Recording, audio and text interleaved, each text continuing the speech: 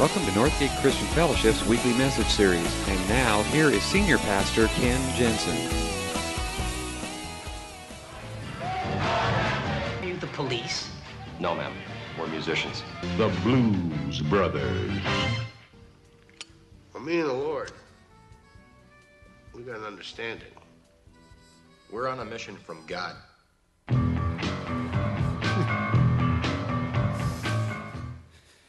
Well, if you've seen the movie, The Blues Brothers, you know that's kind of the tagline, and it's a running joke throughout the whole movie. And what makes it so funny is that how in the world could two ex-convict wannabe musicians possibly be on a mission from God? I mean, that's what makes it so funny. It's ridiculous to think that God could use these two inept, obnoxious guys for anything. But here's the deal. As unlikely as it might seem to you, you are on a mission from God. You and I are on a mission from God. If you are a follower of Jesus Christ, He has given you a mission. Matthew 28:20. It's the very last words Jesus shared with His followers before He left them. Go to the people of all nations and make them my disciples. That's our mission. That's it. It's the only mission He gave us. Go and make disciples. Now, many of you hear those words, and that just strikes terror and fear in your heart. Because you think to yourself, how in the world could I do that? In fact, actually, a recent Barna survey, 53% of those who identify themselves as evangelical, born-again Christians, only 53%, that's barely more than half, feel that they have a personal responsibility to share their faith. Barely half. And these are people who say they believe in the gospel. And I think many of us say things like, well, my faith is a private matter. I don't want to intrude on anybody else. I don't want to offend. I don't want to oppose. But mostly what it's really all about is, deep down inside, it's a fear of rejection. It's a feeling, if I share my faith, what will people think of me? How will they treat me? How will it affect our friendship? Now, if you've got those kinds of thoughts and those kinds of fears, let me tell you, it's nothing new. It's nothing new. For 2,000 years since Jesus gave that, I think believers have struggled with that whole idea. It's a little scary to put yourself out there. And in fact, some 1,400 years even before Jesus, a very similar mission was given to a man named Moses. God said to Moses in Exodus 3:10, go and bring my people, the Israelites, out of Egypt. It's a very similar message. Go to my people. Go get my people. Now, if you're like me, kind of, you think of Moses, you think of Charlton Heston. Anybody else? This big, strong, powerful figure, the flowing beard, holding two clay tablets, just got him out there and, so it is written, so it shall be, and everybody cowers in fear. But if you read the account in Exodus, that is not the Moses of the Bible. In fact, I'd like you to turn Exodus chapter 3, if you would, if you want to follow along. If you didn't bring your Bibles with you, there's some probably on a seat next to you on page 56 if you want to follow along. Listen to this. You may know this story a little bit. Moses stands in front of this burning bush, and the bush is burning, but it doesn't burn up. And so he goes near to see what it's all about. And as he gets there, this is the thing that God says to him, beginning in verse 9, chapter 3. He says, and now the cry of the Israelites has reached me. I have seen the way the Egyptians are oppressing them. So now go. I am sending you to Pharaoh to bring my people, the Israelites, out of Egypt. But Moses said to God, who am I? Who am I that I should go to Pharaoh and bring the Israelites out of Egypt? And God said, I will be with you, and this will be a sign to you, that it is I who have sent you. When you have brought the people out of Egypt, you will worship God on this mountain. Moses said to God, suppose I go to the Israelites and I say to them, the God of your fathers has sent me to you, and they ask me, what is his name? What should I tell them? God said to Moses, I am who I am. This is what you are to say to the Israelites. I am has sent me to you. God also said to Moses, say to the Israelites, the Lord, the God of your fathers, the God of Abraham, the God of Isaac, and the God of Jacob has sent me to you. This is my name forever, the name you shall call me from generation to generation. Now you would think that would be enough for Moses, but no. Chapter 4, verse 1. But Moses answered, what if they do not believe me or listen to me and say, the Lord did not appear to you? Then the Lord said to him, what is that in your hand? A staff, he replied. The Lord said, throw it down on the ground. Moses threw it down on the ground, and it became a snake, and he ran from it. Then the Lord said to him, reach out your hand and take it by the tail. So Moses reached out and took hold of the snake, and it turned back into a staff in his hand. This, said the Lord, is so that they may believe that the Lord, the God of their fathers, the God of Abraham, the God of Isaac, the God of Jacob, has appeared to you. Okay, now you would think, okay, that's got to do it. But no. Verse 10, Moses said to the Lord, pardon your servant, Lord. I've never been eloquent, neither in the past nor since you have spoken to your servant. I am slow of speech and tongue. The Lord said to him, who gave human beings their mouths? Who made them deaf or mute? Who gives them sight or makes them blind? Is it not I, the Lord? Now go. I will help you speak, and I will teach you what to say. But Moses said, pardon your servant, Lord. Please, send someone else. Then the Lord's anger burned against Moses, and he said, what about your brother, Aaron the Levite? I know he can speak well. He's already on his way to meet you, and his heart will be glad when he sees you. You shall speak to him and put words in his mouth. I will help both of you speak and will teach you what to do. He will speak to the people for you, and it will be as if he were your mouth and as if I were God to him. But take the staff in your hand so you can perform the signs with it. Now, if there was ever someone who was reluctant to take on the mission, it was Moses. And he wasn't this big strapping guy. He was a man with fears. And Moses had all kinds of fears. Fears of rejection. Fears of disbelief. But God had an answer to every one of his fears. And what we're going to look at together this morning is, what is it that keeps us? What are the fears that keep us from sharing our faith? What's at the heart of them? And what is God's answer for all of it? Where does all of this come from? Well, I think one of the things is we fear rejection because of our past. Sometimes that's what it is. We think that somehow our past disqualifies us from speaking on behalf of God. Moses' very first reaction is really, really revealing. Look at what he says. Who am I that I should go to Pharaoh? Who am I that I should bring the Israelites out of Egypt? Now that's a very revealing question. And to understand it, you got to know a little bit about Moses' background, because he had kind of a sketchy background. See, you maybe if you grew up in Sunday school, or maybe you heard the story about Moses and the basket and the bulrushes. Do you remember this story? Anybody? Well, here's a brief thing. Moses' mom, because there was a death sentence on all male-born children, put him in a basket, hid him in the reeds on the river Nile. The Pharaoh's daughter came one day and found the basket and actually adopted Moses as her own. So Moses became the adopted grandson of Pharaoh, the king of Egypt. And he grows up in the palace. And he's got all the rights and privileges of one of the Pharaoh's family. He is not an Egyptian, he is a Hebrew. But he is living all of the wealth and all of the power of the Egyptian king. And one day, and by the way, because the Hebrew people are slaves to the Egyptians at this time, one day Moses goes out and he sees one of the Egyptian slave drivers and he's beating on one of the Hebrews. And so the Bible says he looks this way and that, making sure the coast is clear, comes up behind, and he kills the Egyptian slave master, buries him in the sand, covers it over, walks away. Nothing's happened.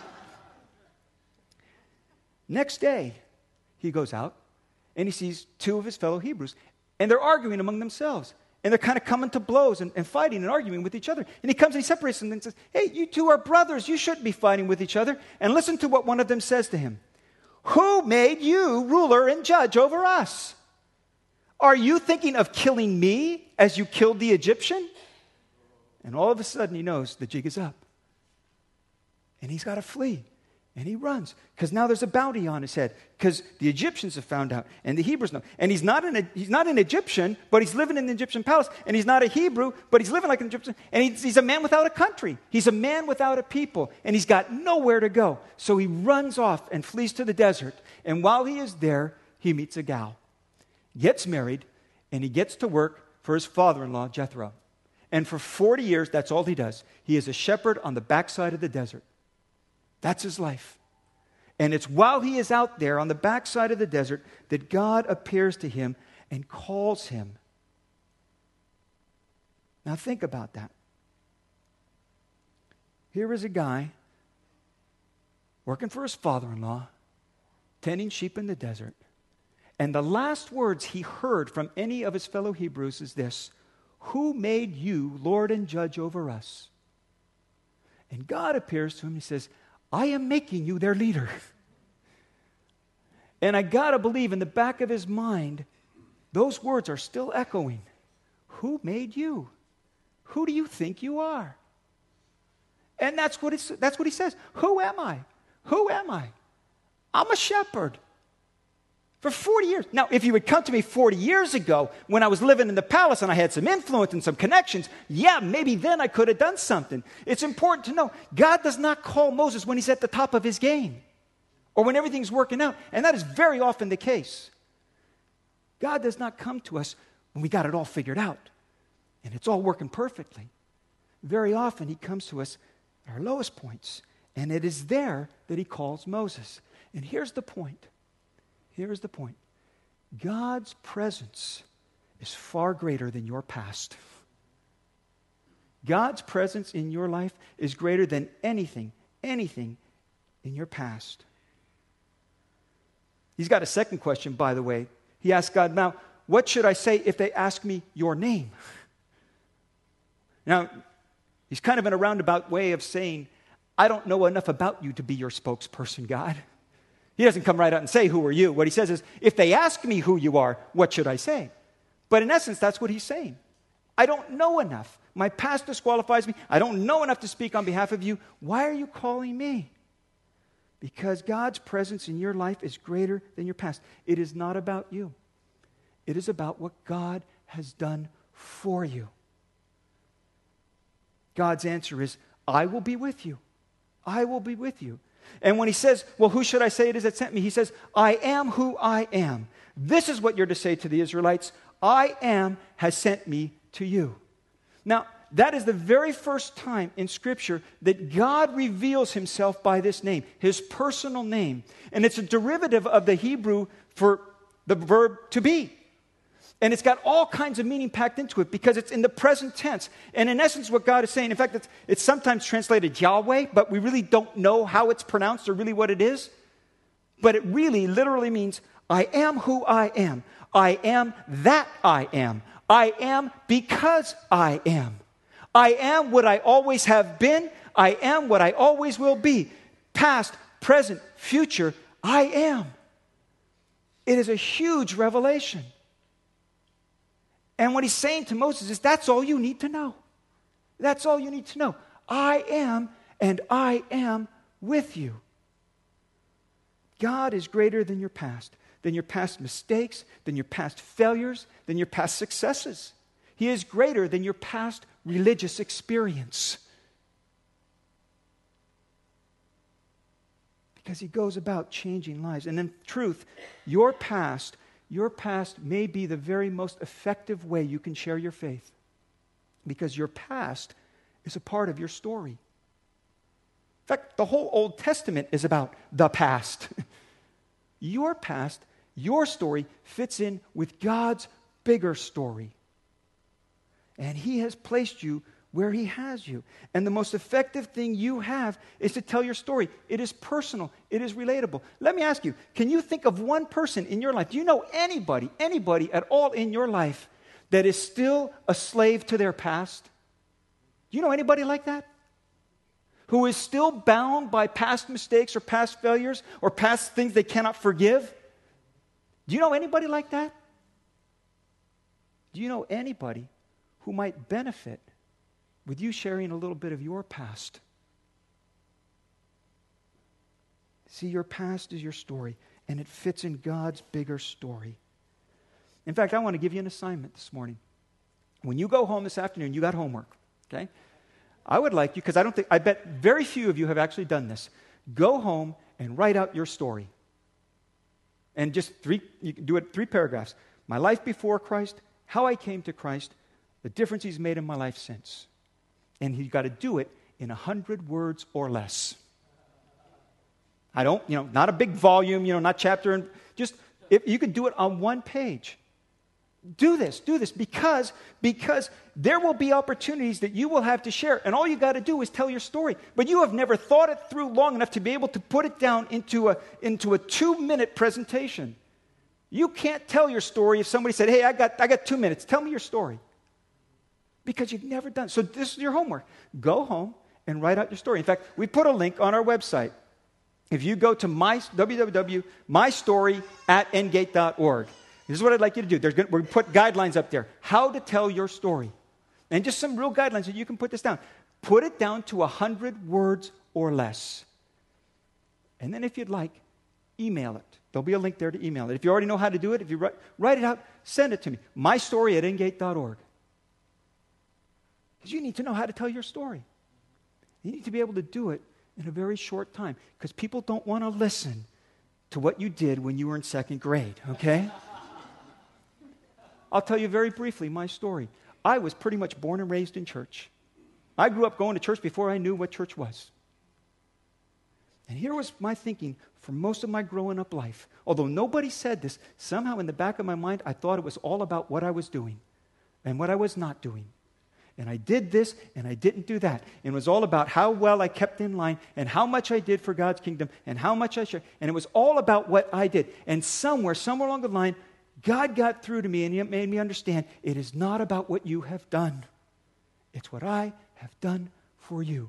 And the message of grace transformed my life because all of my life was about religion and doing and not doing. And I began to understand God's done it all. I can't do enough. And that's when I truly put my full faith and trust in Him. Now, okay, that was more than 100 words. But I embellished, okay? I'm a preacher. I get to do that. But try and write it out so that you could just, in a brief 2-minute thing, be able to share, hey, listen, this is where I was. This is what I found out. This is what changed my life. Do that, okay? That's your homework assignment. Do it.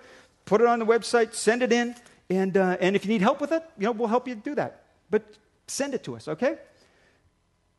You need to be able to tell your story because your past is a very, very important part of what God has done in your life. Now, you think that would do it for Moses, but it doesn't.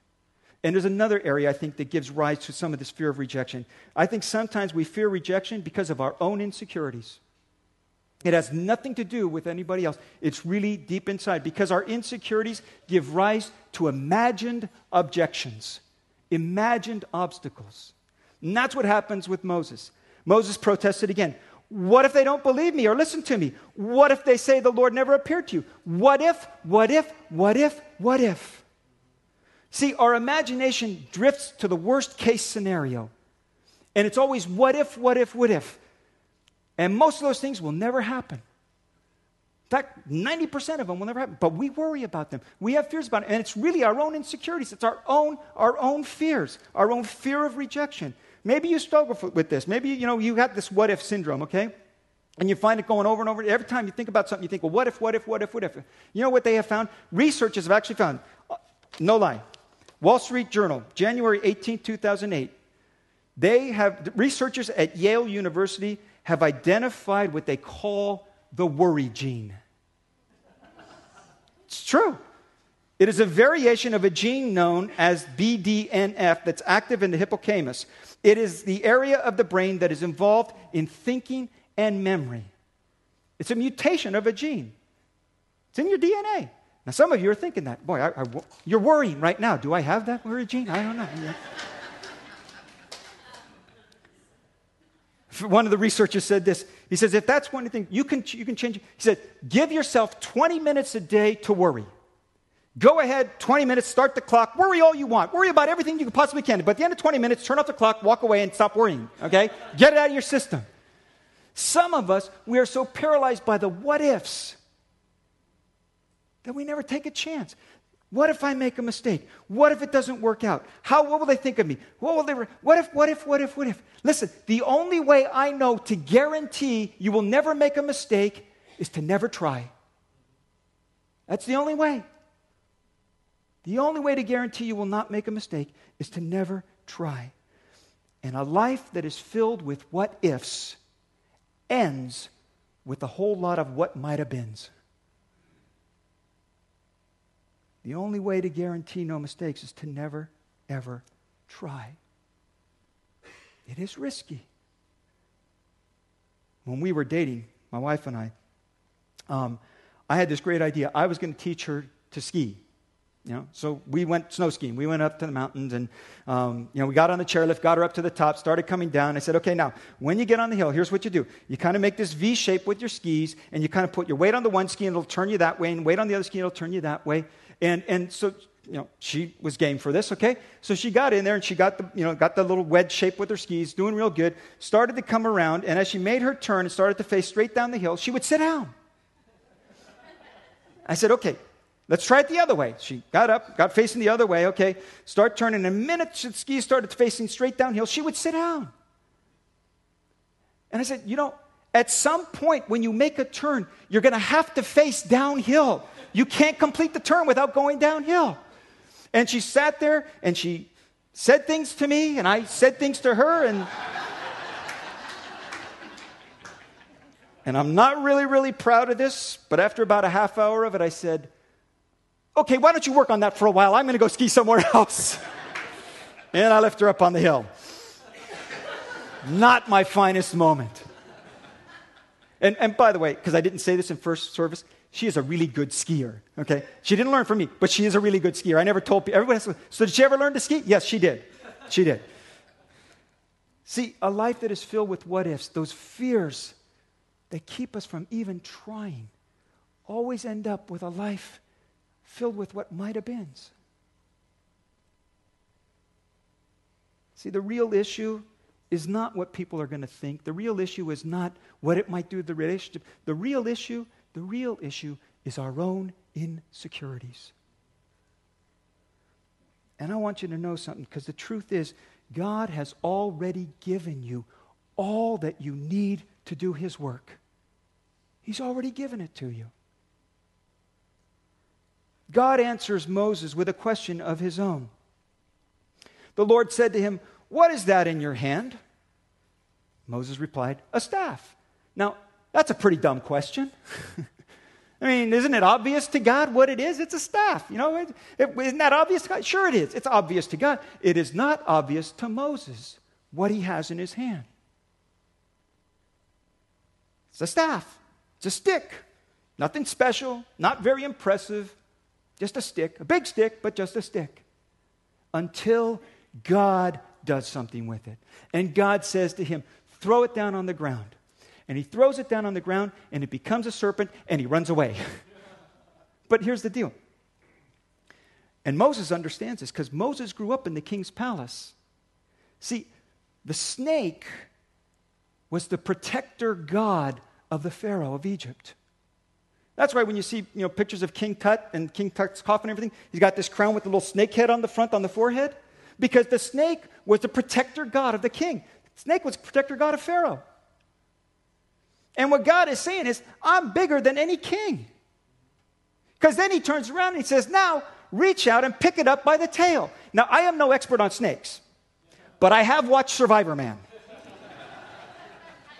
And you do not pick up a snake by the tail. In fact, you don't pick up a snake if you can possibly help it. But you certainly don't do it by the tail. And what he is saying to Moses is, what you've got in your hand is far more powerful than any king of Egypt. What you have available to you when I'm involved is far more powerful than any possible insecurity you might have. So he picks it up by the tail, and it becomes a staff. And here's the point. Let me ask you another question this morning. What is it that you have in your hand? What do you have in your hand? What resources do you have readily available to you that you could use for the work of God? It might be a cell phone, turned off already, I know that. But it might be a cell phone with a contact number in there of someone that you need to go and reconcile with. Might be a Starbucks card that you would use to buy somebody a cup of coffee and sit down with them and have a conversation about God. Might be a lawnmower that you have, that you've got a neighbor that is sick and hasn't been able to mow their lawn. And instead of grousing about how unkempt their lawn is, you would go over and mow it for them in the name of Jesus.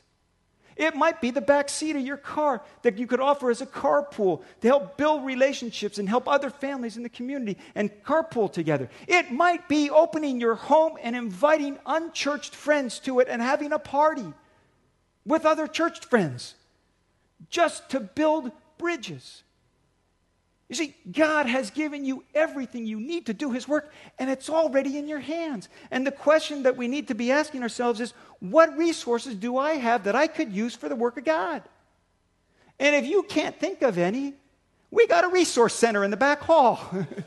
And we got CDs, we got music CDs, we got our sermon series on CD now. So you could, if you know somebody's struggling with an issue and we got a sermon series on it, you could give that to them. We're providing books that you could read to better understand your own relationship with God and better share your faith with other people. We got hoodies, we got T-shirts out there. Now, you might think that's crazy, but if you can't talk and you can't speak to anybody, you could wear a T-shirt. Well, I got a T-shirt out there that says, don't go to church. And you don't know the number of comments I got as a pastor wearing that T-shirt. Don't go to church. I thought you were a pastor. But on the back it says, be the church. You don't think that doesn't open conversations?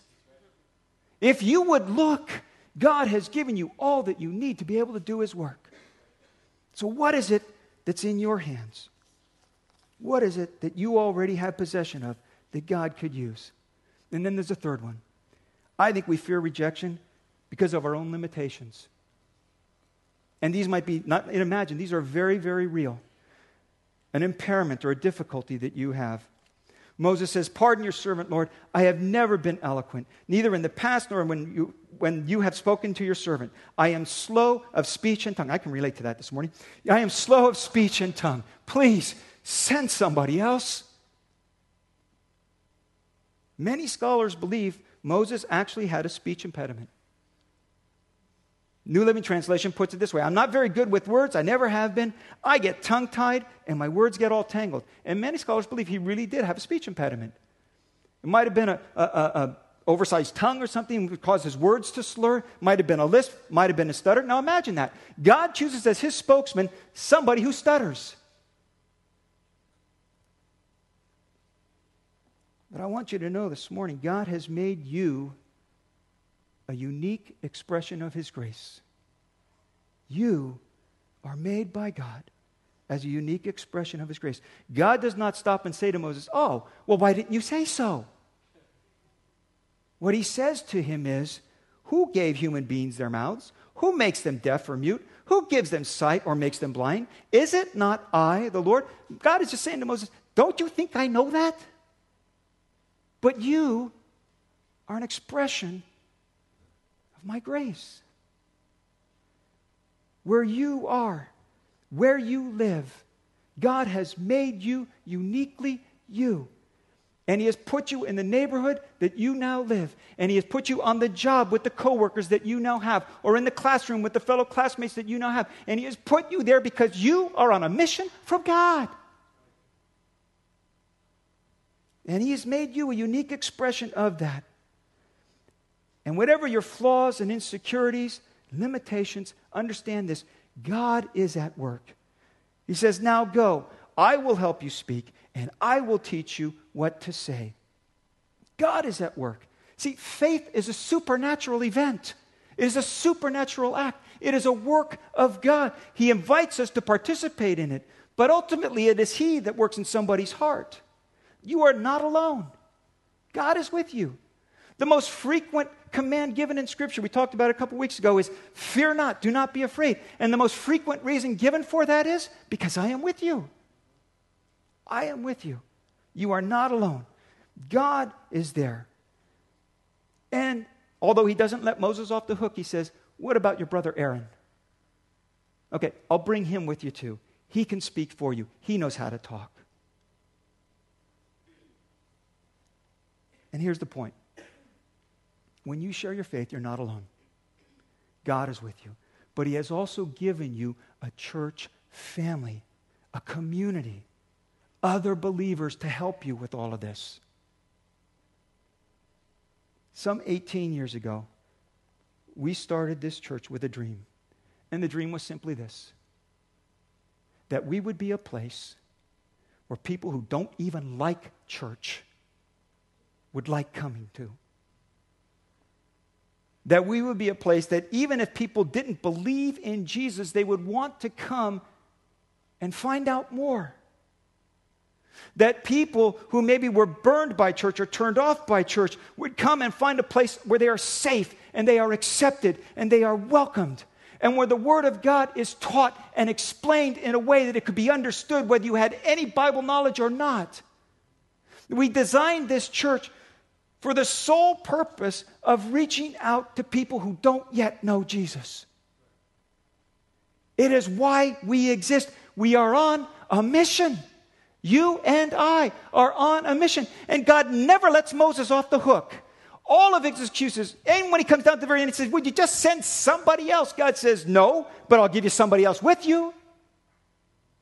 He never lets him off the hook. And He doesn't let you off the hook either. And we have designed this church to be a place where you can invite your friends. Do you know the most unchurched segment of our population in the United States is 18 to 29-year-olds? That is the single most unchurched segment of our society. And we've tried to design a worship environment where people like that could come and be welcomed and accepted and taught. A place where you could invite your friends. Inside your bulletin, there's an insert. It's a new series we're starting, Money, Where Does It All Go? Starting this next week. I can virtually guarantee, in fact, I won't, but I'm almost willing to put money on it. Sometime this week, sometime in the next 7 days, you will have at least one conversation with one other person that will have to do with the economy. I can almost guarantee that. I won't, but I almost could. And when they do, and when that subject comes up, you say, you know what? Our church, that's such a big issue. Our church has taken a whole month to talk about that. You know what? Jesus talked more about money than any other thing He talked about. And the wisdom that Jesus had 2,000 years ago, if our culture, if our society, if our economics were to follow the designs that He had said 2,000 years ago, we wouldn't be in the mess we're in right now. We wouldn't, if we just did it God's way. Now, you don't have to go that far. But you can say, we're going to be talking about that. I'd like you to come. Here, these are the topics we're going to be talking about. Might be helpful to you right now. Your 401k is in the toilet? Maybe we can get some help here. Finances really stretched? You overcommitted with your credit? Maybe we can help you. You could do this. And by the way, make it a specific invitation. Because so often we say to people, you ought to come someday. And that's like saying to somebody, let's do lunch. You'll never do it, but you say, yeah, we ought to do that someday. Make it a specific. This Sunday, we're going to be talking about that. I'd like you to come. Would you be my guest? In fact, we'll go out to lunch afterwards and talk about it, see what you think. You have a church where you can invite friends, and you can be guaranteed that we will talk from God's Word in a way that people could understand. And you could help them find God's kingdom for themselves. Would you bow your heads with me? Thank you for listening to this week's message. We trust that you'll join us again soon for another uplifting message from Northgate Christian Fellowship, located in Benicia, California.